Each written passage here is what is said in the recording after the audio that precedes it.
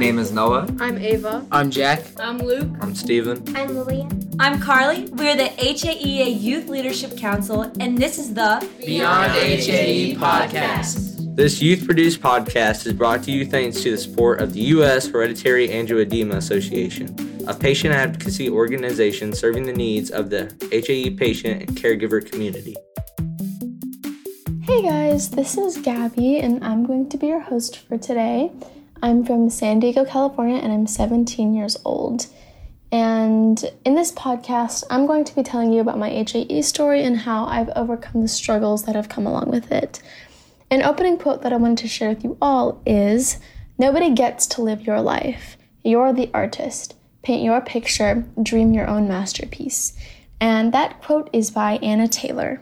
So to talk a little bit about my angioedema story, I was about 2 or 3 when I was diagnosed, and the reason why I was diagnosed so young is because my grandma and my mom both have the condition, so they were aware of the symptoms. So when I was younger, about in elementary school, my angioedema wasn't horrible. I would have swelling in my feet and in my hands, and it would prevent me from being able to write and sometimes going out to play at recess. But it was never anything that I couldn't handle. But as I've gotten older, my attacks have definitely become more severe. I remember one time I was going to a speech competition. I had woken up at 5 a.m. and I just felt a really strong pain in my stomach. So I got an injection. I thought I would be okay to go, but I waited 30 minutes before just in case it would flare up again. And luckily I did, because the pain did not go away, so I ended up staying home, and after that, I had to get 2 more injections, so a total of 3 injections in one day, because the pain was that severe. Another example that I have, and this one is a little scarier to me. Basically, I'd come home from the beach, I was hanging out at my house, about to go to bed, when I felt this really sharp pain in my stomach. It was just like a stab to my abdomen, and so I thought it might have just been like trapped gas or something else. So I went to bed thinking that I could just get my, acute treatment in the morning.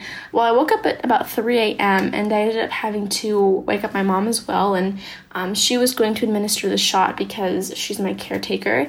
And before she could, I remember passing out.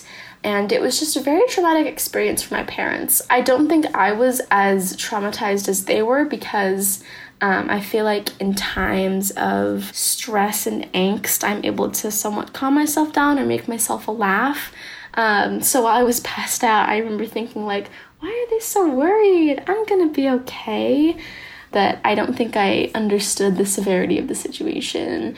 So once I became more cognizant of everything that was happening, we went to the ER, and I guess this is something that's really frustrating about HAE. When you go to the doctor's office, not many people understand your condition. Many times when I've gone into my pediatrics or even my allergist, they don't know what HAE is, and I have to give them a brief summary, and then they go on and they do their research and they learn more about it. But it's kind of an intimidating thing when you go to the doctor because you're not feeling well, and there's the potential of them not knowing how to treat you or how to make you feel better. And so for me, a little bit of frustration is brought out by that. My dream job is to go to Indonesia and work at a sanctuary with orangutans and other endangered animals. But I get really paranoid. Will this be possible? Because I will be doing a lot of traveling, and, some of those hospitals over there may not have the medical necessities in order to help me with my attacks, or proper refrigeration. So those are all questions that I have on a daily basis. And I guess it's just taking those extra steps, With having HAE, we do have to be a little more cautious and cognizant of our actions, just because, your HAEs, it's a little unpredictable sometimes. But luckily, I started a preventative treatment, which has allowed me to, expand my horizon, because my attacks actually don't come as frequent as they used to, which is really nice. And before, I would get a monthly attack that was really severe, and I would have to have about 2 or 3 injections per attack. But I haven't had one of those recently, which is really nice. So a quick question for you all. Does your preventative treatment make you feel hopeful that you will be able to follow your dream in the future? So, coping. Everyone has different coping mechanisms when it comes to HAE. Some people prefer to sleep and ignore the pain that way. Some people prefer to read and write and I guess even exercise. I've heard of kids on the HAEA Youth Instagram talking about how exercise is helpful for them. For me, my coping mechanism is art, and it was actually one of the first things that has helped me cope with the or distract myself from the stressors of life.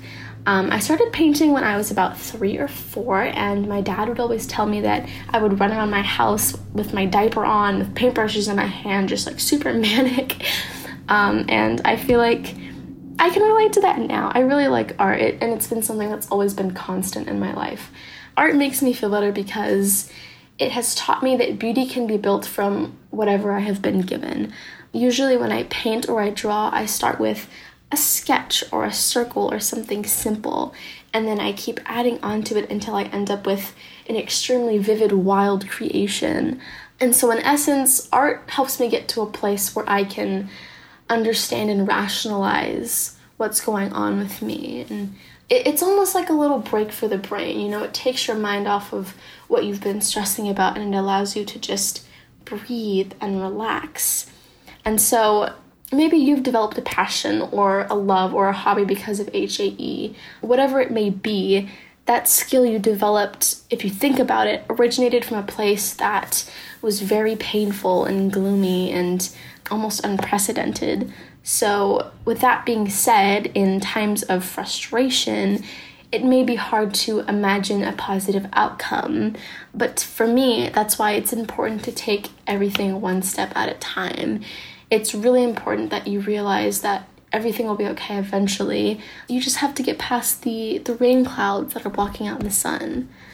So that's my advice for you guys. That's my story, and I really hope that I have resonated with you in some way. If you guys want to reach out to me, you can always contact the HAEA Youth page or the HAEA administration, and I'd be happy to talk to you about anything. So with that being said, thanks for tuning in. We'd like to give a shout out to Zach for mixing the beat you hear on today's episode. Thank you, Zach. You're awesome. For updates about our podcast, or if you just want to connect with the HAE community, feel free to follow us at HAEA Youth. And with that being said, thank you so much for tuning in, and I hope you guys are having an awesome day.